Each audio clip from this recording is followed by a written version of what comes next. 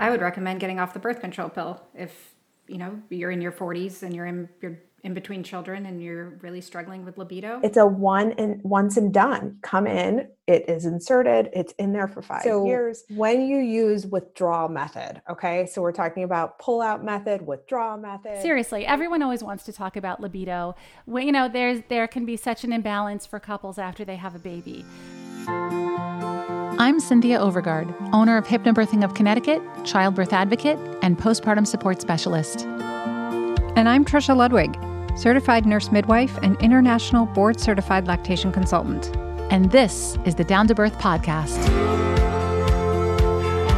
Childbirth is something we're made to do, but how do we have our safest and most satisfying experience in today's medical culture? Let's dispel the myths and get down to birth.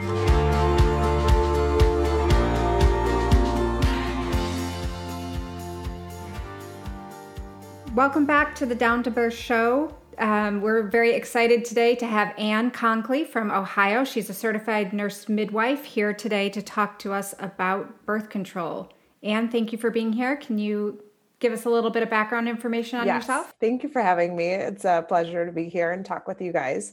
So I'm a certified nurse midwife and a certified coach. I'm the founder of a company called Authentic Coaching, where I help women by creating time and space and tools to help them cultivate the change that they want in their lives. As a certified nurse midwife, I've also served as a medical director and in my role, and I've been in healthcare for about 15 years. One of my favorite portions that I do is counseling, and most of the time that's around contraceptive counseling.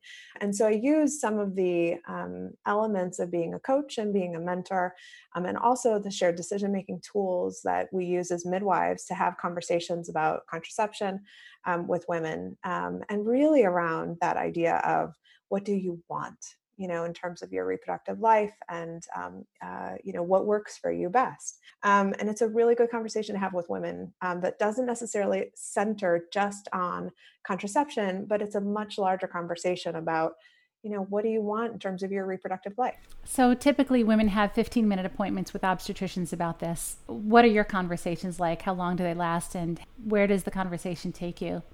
Yes, you're correct. I mean, most of our visits are every 15 minutes, sometimes 20, maybe sometimes even a little bit longer. And mine are really no different, to be very honest. Part of the conversation usually centers around the reason that someone's coming to me, right? It may be for some sort of contraception, it may be for something else. But in that, once I understand, the need, then we can kind of work through it. But it isn't something that centers around like, okay, well, here's a birth control pill prescription. It usually tends to take on a bigger form, like, do you plan to have children ever? Yes, no. It's like using a decision tree or an algorithm to say, well, do I ever plan to have children? Yes, no. Yeah, if yes, then do you plan to become pregnant within the next 1 to 5 years? Yes, no. Then we go, well, have you thought about any options or ways that you would like to prevent pregnancy to help you get to that 1 to 5 year mark of where you want to be?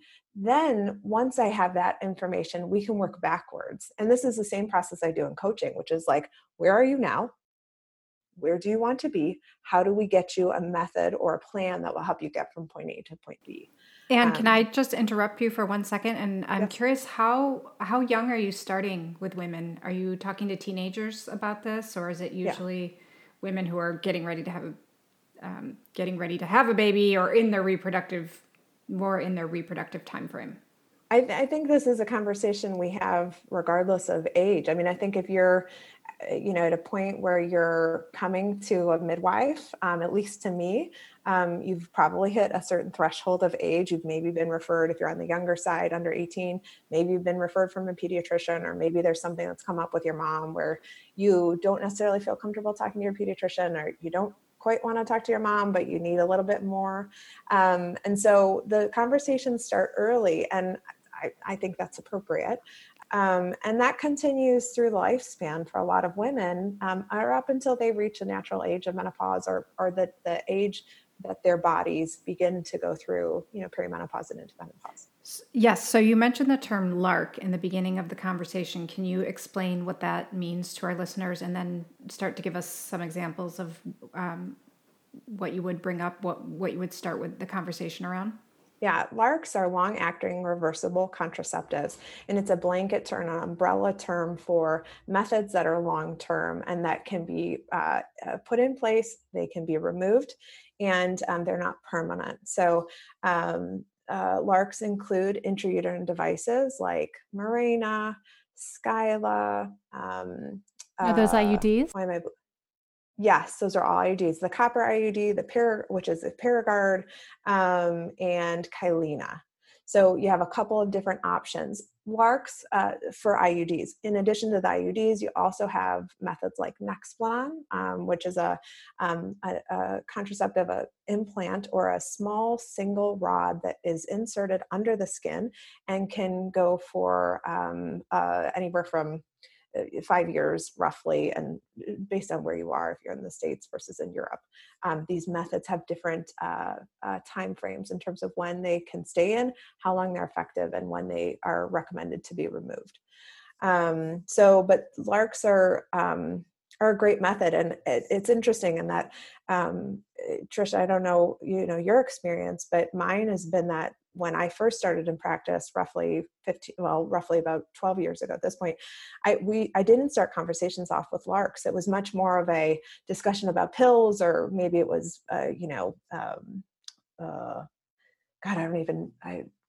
Depot. It was probably The pills and ring, Depot, Depot. and maybe even the ring. I don't Yeah. even know. I think the ring was out at that point. And this is back when the patch was out. And so it was a little bit more of a limited conversation, meaning if somebody wanted to come in and talk about it, we had a couple of options. We really, though, even though their IUDs were out, they were available, they were not used nearly as often then as they are now. That's why I was really curious about the younger age group, because in my experience, it was pretty much anyone prior to having a baby was thinking about the birth control pill, and then maybe after they had a child, they were thinking about an IUD or something else. But yes. I think the conversation today is really different, and the conversation needs to start at a younger age about the longer term reversible contraceptives that you're going to explain to us. Yeah. And I think the key is that if you have women who are just beginning to become sexually active and they want something, they're teens, they, in addition to pretty much every other woman out there, deserves to have the most effective method. And one thing that I commonly discuss with patients is this idea of, when I used to do counseling, it was always talk about, pills or NuvaRing or whatever. And we've shifted now. And part of that is because the reality is that when you have to think about it, like, we know that once we remove the daily issue of taking it, remembering it, what do I do? I forgot it. So now I got to double up on pills. If we remove that whole piece, we increase the ability of the method to work to help you prevent pregnancy, based on what you want. So we've totally shifted, I think, in terms of the way that we do counseling. I think that's appropriate. So what would the scenario be for a woman? Let's say you have a 25-year-old woman who is in a long-term committed relationship, comes to you for contraceptive counseling. She doesn't want to have a baby right now because she's in her career and in a new relationship or whatever, and she's, thinking maybe in her mid to late 30s she'll have children. Tell us how the conversation would go. So I think the important part that you mentioned was that she doesn't want children right now. So let's get you. So if you say, well, yeah, I'm in my mid-20s, but I really, don't want to consider having children until I'm 30. Great. So you've got about 5 years that you would like to effectively prevent pregnancy. Let's figure out what methods are available. And honestly, I'd start with a 5-year method. Now, we always have a conversation about what's your past medical history. Are there reasons, or there are really few reasons, to be honest, that you couldn't use a hormonal IUD like a Mirena or a Kylena or a Skyla. Very few reasons, to be honest. And really not really many reasons that you couldn't use a Paragard, a hormone-free IUD. But we would review past medical history and then decide, okay, well, if you want a 5-year gap, and the Cadillac option is in essence an IUD because it's so good at preventing pregnancy, meaning that in the first year of use, there's less than 6 out of 1,000 women will get pregnant when they use, now this is information about Mirena, but less than 6 out of 1,000 in the first year of use will get pregnant. And then that's year 1. And then years 2 through 5, we're seeing that that rate actually drops down to less than 2 out of 1,000 roughly. So, I mean, those are good numbers. So if we're talking about a way to get you from age 25 and barring that your past medical history says that you can use, a Mirena, let's say, then I would say, if you want to get 5 years and you want to have the best method, then this is the way that you do it. And it's a once and done, one visit. It's a once and done. Come in, it is inserted, it's in there for 5 years. If in the meantime that you decide that plans change, 2 years from now, you say, take it out. I'm ready to, try having a baby. Wonderful. Come in, we pull it, you're done. Return to fertility is quick. Is that method hormonal? Mirena is hormonal. What do you say to all the women who don't want to have anything hormonal? That is a very personal choice, and we can have a lot of conversations about, the drawbacks, the positives and the negatives around hormones. And Mirena is not only FDA approved for prevention of pregnancy, but it's also FDA approved for treatment of heavy menstrual bleeding. It's appropriate to have a conversation about there are some hormones that can assist you, that can decrease the amount of bleeding that you have, thus reducing the number of pads that you go through, the number of times that you bleed through your pants. So there are, some women will say, I prefer not to have hormones, and that's absolutely, up to their individual choice. I think it's important to mention too, there's a difference with the hormones from an IUD versus hormones from a contraceptive pill, and that the IUD hormones are acting locally and you're not taking the hormones orally, which has a much stronger impact because they have to be metabolized through the liver and processed differently. So that was always part of my counseling for women, that, this hormone effect is quite different than what you might just be thinking in terms of, I don't want hormones. We're really talking about just working locally in the uterus. That's interesting. I didn't know that. But if you do have a client who does not want hormones, what would you say beyond that? So if the next step is to say, yes, I would like a method that will help me, that's very effective, I decline to have, or I don't want to have hormones, then I would say the next step is the Paragard, which is a wonderful IUD. It's a copper IUD. It's good for 10 years. We see that sometimes there's some data to say that women in the first year of use of a Paragard will experience heavier menstrual bleeding. And then at the year mark, it is reported as not as bad.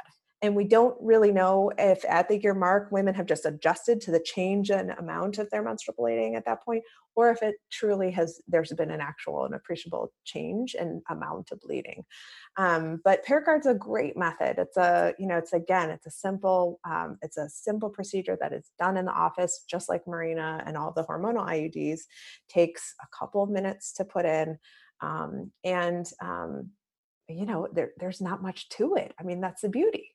Plus, it doesn't impact your ovulation, which is great if you are somebody who is influenced by the mood changes of ovulation, or it influences your sex drive.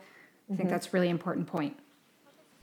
They actually don't get their period again for a while, or they don't ovulate again for a while, even after they come off of it?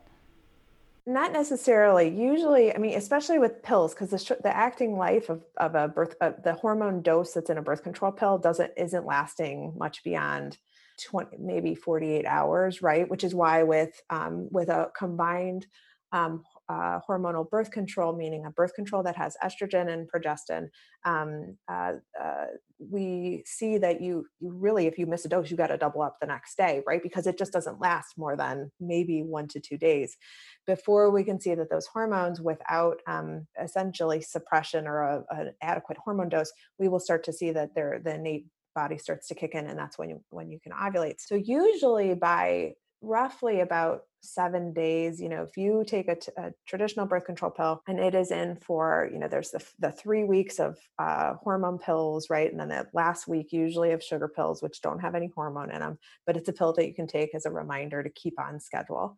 So usually though, within a couple of days into the sugar pills or that last week, the body will have a withdrawal bleed, which is where the hormone levels have dropped off.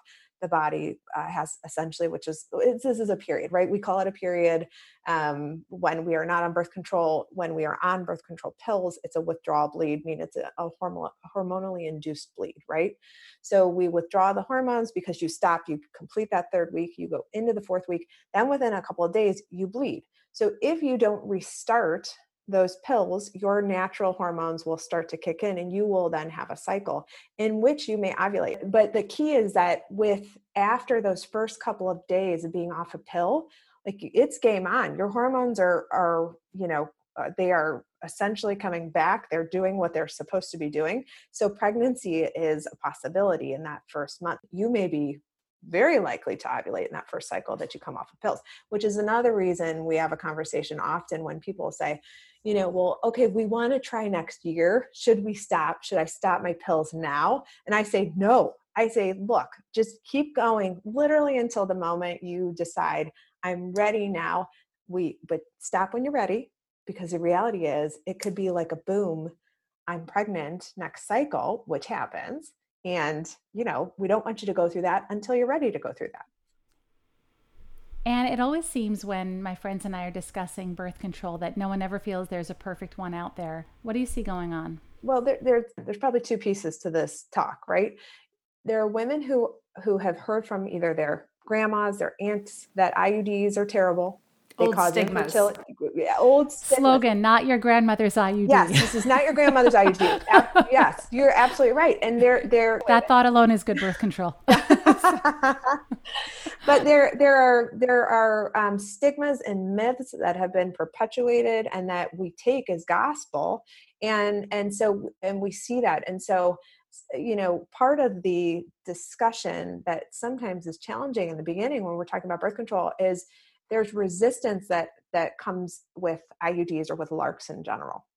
And so it's more of a conversation about, yes, if someone comes in and self-selects and says, I would like a non-hormonal intrauterine device and I want long-acting, very good and effective birth control, wonderful. You're a great candidate for IUD, for a Paragard.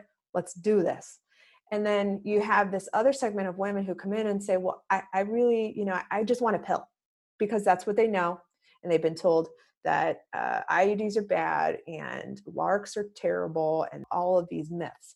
And then it becomes more of a nuanced conversation that has to occur between a patient and a provider. And this is if it's a nurse practitioner, a midwife, an OBGYN doctor, whoever, it becomes that we have to have more conversation about what's the best method for you based on where you are right now and what you want. One of the things I experienced was that women were uncomfortable with the IUD if they had not had a baby because they were afraid of the discomfort of insertion. Okay, so for years there was, with IUDs, there was information that said, they shouldn't be put in on women who've never had a baby before. And that is absolutely not true. Now, we have evidence, we have data to support that IUDs are effective and they are appropriate for women who have never had children before. And so the insertion, I have had women come to me who've never had children before, and we put in IUDs. And those IUDs, some of them, they go in easily. The procedure is quick. Some of them, it's a little bit more challenging. And we're working essentially with a cervix, and a cervix that if a cervix has never gone through the process of labor and birth, it's never had to open, it's never had to go to 10 centimeters.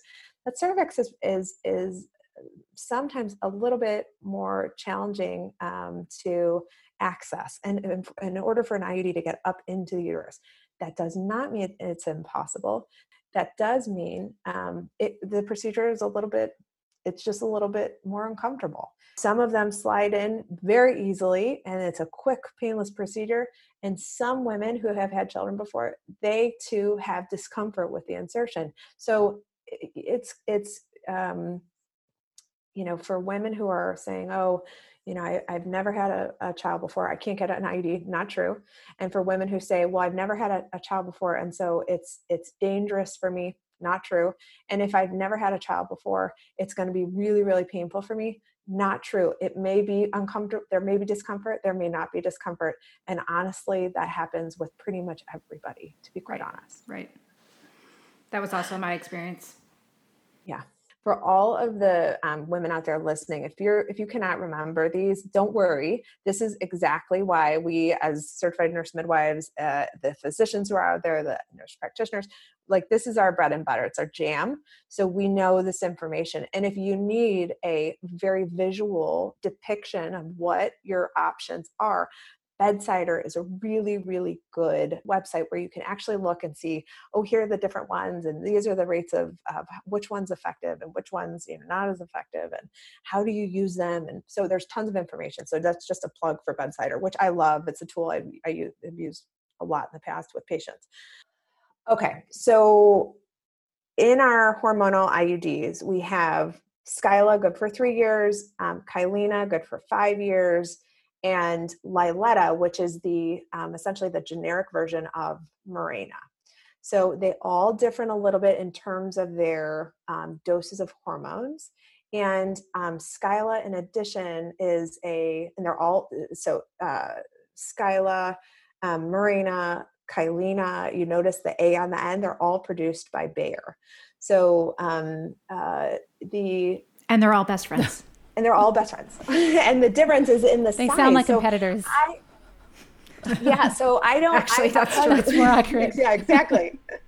But with Skyla and Liletta, that there's really, with Skyla and Mirena, there's not that much of a difference in terms of the size of it. And there is a difference in terms of the bleeding profile, which means that you're more likely to experience that small amount of spotting with the use of Skyla than you are with Mirena. So for most of my patients, I tend to recommend that if they want a hormonal IUD, that they go with Mirena because it's the longest, or the generic of Liletta. It has the longest span that it's good for, right? So we're reducing the number of copays, the number of times you come into the office, and the number of procedures that you need. And we're also increasing the chance that you may not have as much of that irregular bleeding that sometimes happens, especially in the beginning of using an IUD with a hormone on it. Just a quick note about Liletta, it's same hormone, levonorgestrel. It's approved for up to 6 years. It's a generic of Mirena. They're both good options. I've put in both. No difference to them, except that they're made by different companies. That's all. Down to Birth is sponsored by Postpartum Soothe. Recovering from a vaginal birth takes many women by surprise. Everyday activities like sitting, walking, and going to the bathroom can be uncomfortable, and Postpartum Soothe is just the remedy to support your healing and relieve discomfort. Postpartum Soothe is a 100% organic herbal blend that's applied to maternity pads in the days immediately following your birth, giving you all the benefits of a sitz bath 24/7. That's because herbs like comfrey leaf, uva ursi, and witch hazel are known for their antimicrobial and anti-inflammatory properties. Postpartum Soothe can be prepared anytime during the 3rd trimester, and it makes a beautiful baby gift. It's a must for any woman seeking a faster, easier recovery from a vaginal birth. Visit postpartumsoothe.com. That's postpartumsoothe, SOOTHE.com, and use promo code DOWNTOBIRTH. Okay, so you got Nexplanon, which is Nexplanon is good for 5 years. This is a great method. It almost looks like a matchstick. It is put into the skin, like right under the top layer of skin, usually in the arm, essentially on the underside of the arm. So if I were looking at you and you had Nexplanon and I could not see it, and it is a quick procedure that is done in the office that takes maybe about 2 minutes, where we numb the skin and insert it. And it is the easiest birth control ever. hands down, ever, no questions asked.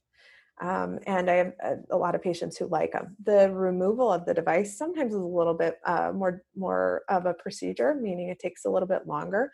We have to go into where the device was inserted and use some tools to help us remove it.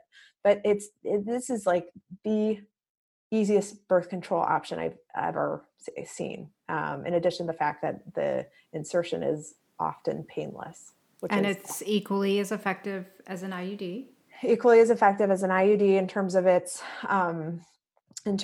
prevention of pregnancy. The one change we see with the Nexplanon versus using a hormonal IUD is that the bleeding can change. And so more often I have women who on Nexplanon have some irregular bleeding and who end up having a little bit of heavier bleeding that is irregular. So Nexplanon, I wouldn't say is a really good option for women who have super heavy periods and they're irregular to begin with. We may just see a continuation of that. Now, if you're like, oh, I'm okay with that, that's fine. I'll deal with heavy and irregular as long as I have really good birth control protection, then it's not a big deal. But it's a great method. Okay, so I sent a text message to a group of my friends and said, I'm speaking with a midwife about birth control. What questions do you have? And they have exceeded my expectations with excellent questions, the last of which is the best and most important one, I think, but we'll work our way to it. All right. Midwife A, this is from my friend. Midwife A says, if done correctly, the withdrawal method is 100% effective and pre-ejaculate does not contain sperm. Midwife B says this is false and it's how she got pregnant with her third daughter. Who is right? I'm so glad she asked this question. Why are you glad? Because it's everybody's question. It's such a good question. Everybody is curious about this. Does it contain sperm or not? So when you use withdrawal method, okay, so we're talking about pull-out method, withdrawal method, right? When you use this, it's a very effective method of preventing pregnancy. And there are a lot of couples who use this. So when you start to look at, okay, well, there's semen and then there's pre-ejaculate, okay, and we have in semen all of our sperm that are ready to do their job. Pre-ejaculate, we have no semen. Now, the key is that it is a timing issue. So when you use or commit to using withdrawal method, you must have two people in, or at least if you have a male partner, your male partner must be aware and comfortable with withdrawing when appropriate prior to ejaculation. So this is not an easy feat for every male out there, okay? There are many, so this is a great method for couples who do not want to use, or for partners who do not want to use birth control, any kind of hormones, an IUD or a LARC. The issue with it is that you have to have a partner who can actually withdraw prior to ejaculation. That is the issue. And that's probably where we see this conversation about, no, that's how I got pregnant with my fourth. No, withdrawal works great. Can I add one thing to it? Yeah. I totally agree with you. It works. It's a great method with two committed people. However, sometimes people will have intercourse multiple times in a short interval, and that is how you can get pregnant from the initial ejaculation. You can't do that and count on the withdrawal method to be effective. That's a good point, Tricia. So the answer is no. There is no sperm in pre-ejaculate. There is none. That is true. Oh wow, look at that. Yes, none. All right, so let's go to the next question. Will hormonal birth control affect my emotions and my libido? And if so, how? Yes. And it depends on the type of hormonal birth control that you're using. So we usually see with pills, especially because the dose is higher, right? With birth control pills, you're looking at a higher dose of these or higher concentrations of hormones. And so oftentimes we can see that, yes, libido is impacted in terms of how much circulating unbound testosterone you have. And then in addition, we sometimes can see some of the mood issues that come up too. So that tends to happen less often with our IUDs because the dose of hormone, again, is on the device, which sits in the uterus. And so it's absorbed locally. So we don't see, I would say, as much in terms of decreasing libido. And interesting, what I actually see happen sometimes with IUDs or with women who use the hormonal IUDs is that they have concerns about mood issues with the IUD. And sometimes it might be the IUD because they're hormones, and if you've not used them before, like you have to kind of figure out how they work in your body. But sometimes it's that the dose of that hormone is so low, and so sometimes our other hormones are still in flux, and so we still can get elements. Even with an IUD, we can still get some elements of PMS and some elements of the cycle, but not necessarily experience the bleeding. And so the hormone dose may be low enough in an IUD where it's helping to control the bleeding and decrease it and prevent pregnancy, but it's not taking away all the symptoms. So sometimes patients chalk that up and say, well, it's the IUD is causing me to have, the emotional, the swings and stuff. The reality is the dose may be so low that it's just, this is some of your natural, your baseline. That's your base. But with the oral contraceptive pill, you do see that women can have a wide range of sensitivities to it. And the libido going up or down, we're talking? Usually down. Usually going down. And I'll admit, like I wouldn't take any of that at this point. There are too many options on the market. So if you are in a moment of saying, I feel terrible on this pill, because it's usually with the pill, make an appointment, get it changed, because there's other options there for you. Here's the next question. What about the statistics that 20 to 30% of men have chronic lifelong pain after their vasectomy? Wow, I did not know that. Or the idea that vasectomy may be linked to autoimmune disorders because you're releasing sperm into the body into places it's not meant to be. You're both shaking your head, so no, you haven't heard anything to support this? I don't think it's getting No, they just stop producing it because they stop producing because it's like a negative feedback system where you don't empty them, and so there's no reason to then refill them up. That's very interesting. Okay. I don't know. I mean, that is probably a very generalized way of explaining it. You'd probably have to talk to a urologist to really know exactly how the rate of sperm production and what happens when what happens to the guy who's not having sex. All right, and we're down to the last question, and I think everyone's going to appreciate this one. This is not directly related to birth control, but what are the best natural ways to increase libido after giving birth? Seriously, everyone always wants to talk about libido. There can be such an imbalance for couples after they have a baby, and it's such a tough situation. It's something that partners can take personally. It's not personal; it's biological. What do you say to women who want natural ways to increase their libido? I think that's a great question, and I'm grateful to Natalia for asking it. What do you say to that? I would say this. I mean, the number of true women who have a child and then who have issues with libido, like from a hormone standpoint, especially if you're not on birth control and you're not breastfeeding, it's probably low. I mean, because it's not like libido dysfunction or change in libido occurs naturally because of having a child, pregnancy, labor, or birth.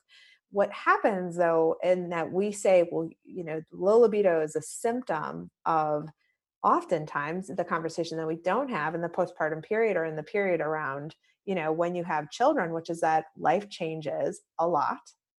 Responsibilities change, right? Schedules change, fatigue levels change, stress levels change, finances change, all these other things. And we chalk it up to like, how do I increase my libido? Well, the reality is your libido is probably fine. The question is, what do you do with your libido? Do you allow things like, how do you manage your stress? How do you manage the stress and the fatigue that comes with being a new parent? How do you manage the anxiety and the overwhelm that can sometimes result from, trying to figure out a newborn or trying to figure out, toddlers or small children? I mean, sleep schedules, the whole kit and caboodle. So I would say my easy fix solution, if you're really looking for something, is that recognize it can be a normal change in the period after having children. And it's important to find some coping mechanisms and tools that help us manage stress and that also allow us to schedule time for intimacy and for conversations with our partners that don't involve all the finances. They don't involve the bottles. They don't involve talking about sleep schedules, right? Like if you really want to work on libido, get your schedule out, and every week schedule 45 minutes to an hour. It doesn't have to be 9 hours long. We're not talking about like hours, oodles and oodles of sex. Like Trisha's example of a few times a night. Okay, go on. No, right. And I'm not sure, I've got, but this goes back to literally scheduling it. And so if libido is an issue, or let's say if libido is code talk for like, I'm not getting the intimacy with my partner that I really crave, then it's time to schedule some time on the calendar, literally put it on your calendar, work it into the schedule so that you're starting to have moments and opportunities where your libido and where your drive is all of a sudden charged up, where you're like, yes, it's a bit like exercise. Okay? Like you got to do it. Yeah. You got to work the muscle, like literally. I've heard watching your husband do chores is a really great method of foreplay. Yeah. I've heard that from numerous people. There, we can get creative here, but here's the thing I wanted to ask: what if it's beyond that of having babies, being tired, because that is an incredibly hard time for couples to be intimate.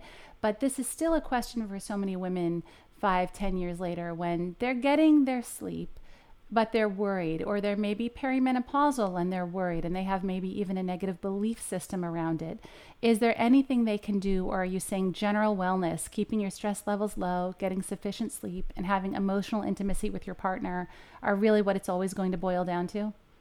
Honestly, yes. Now, look, there are some concerns. I mean, if you start getting into more of like the depressive issues or the depressive symptoms, or you start to use additionally, as we age, oftentimes we develop conditions that require us, or that, where we need to take medications on a daily basis that can affect our sex drive.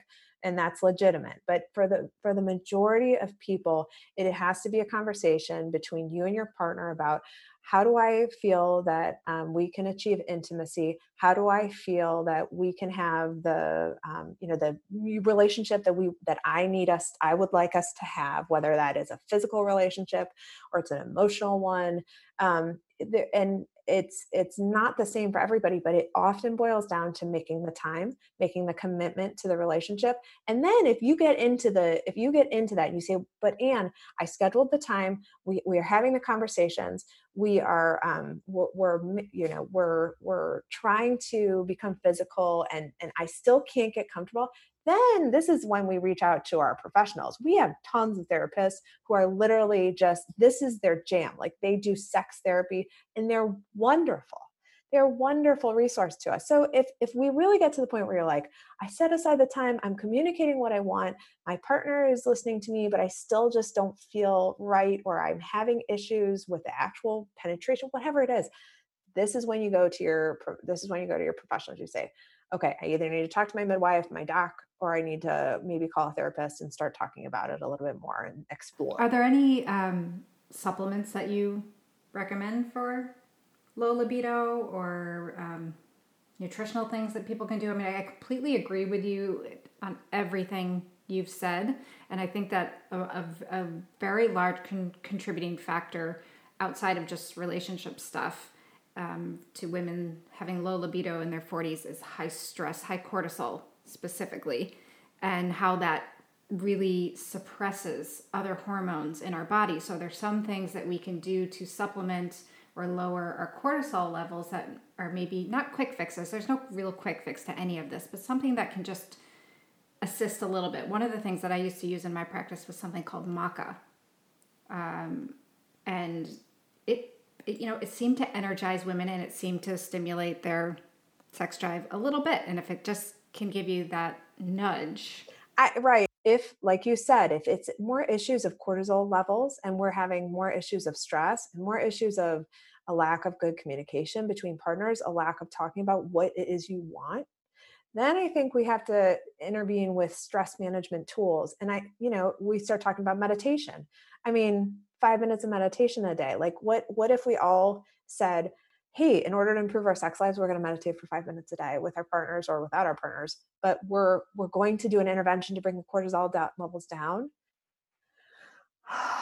Breathe deeply, and then okay, what do I want? Start again. So, or emotional freedom technique or tapping. I mean, there are a handful of interventions that that I think can help us, that don't require meds, that don't require a list of side effects, and get a book on tantric sex. Get a book on tantric sex. There's so many. This is why it has to be, there's so many little things, and it's individualized. Like what turns one woman on doesn't turn on another woman. And that's like the conversation we often don't have. Well, here's the conversation we often don't have as well, that the brain is the most sexual organ. Oh, absolutely. Either way, it starts with the brain. It starts with that emotional connection for sure, and resolving whatever, like you guys are saying, stress, struggles within herself or in the relationship. And just to bring it back to the contraceptive conversation that this all started around, I would recommend getting off the birth control pill. If, you're in your 40s and you're in between children and you're really struggling with libido, it's time to have that conversation about a different contraceptive method. Absolutely. And that's, yes. We have to do some mind work. We have to do a little bit of, working with the stress. And yes, we should also look at some of the other medications that we're using, especially the antidepressants. We see a lot of, hormone or just libido, decreased libido with the antidepressants, which, are more commonly used as we have more conversations about mental health. And they're wonderful for so many people and so many women. They're life-changing. And with it comes kind of this second conversation of, okay, I feel better with my mental health, though I don't feel like my sex drive is there. What do I do now? And, it's just a continued conversation to have, but it's not that easy one-stop shopping, like do this. It's very holistic. It's affected by so many things. There's so many libido killers. Yes. Out there. This conversation with you was really evidence as to why appointments with our women's healthcare providers need to be longer than 15 minutes. I would agree with that for sure. If you enjoyed our podcast, please take a moment to leave us a review on Apple Podcasts and share a favorite episode or two. You can follow us on Instagram and Twitter at Down to Birth Show, or contact us and review show notes at downtobirthshow.com. Please remember this information is made available to you for educational and informational purposes only. It is in no way a substitute for medical advice. For our full disclaimer, visit downtobirthshow.com/disclaimer. Thanks for tuning in, and as always, hear everyone and listen to yourself.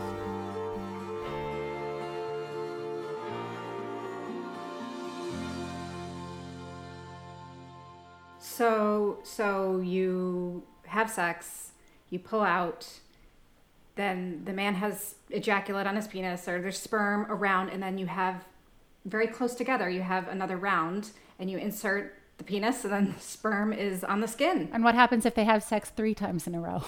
You just increase your chances of getting pregnant. Okay. All right, fine.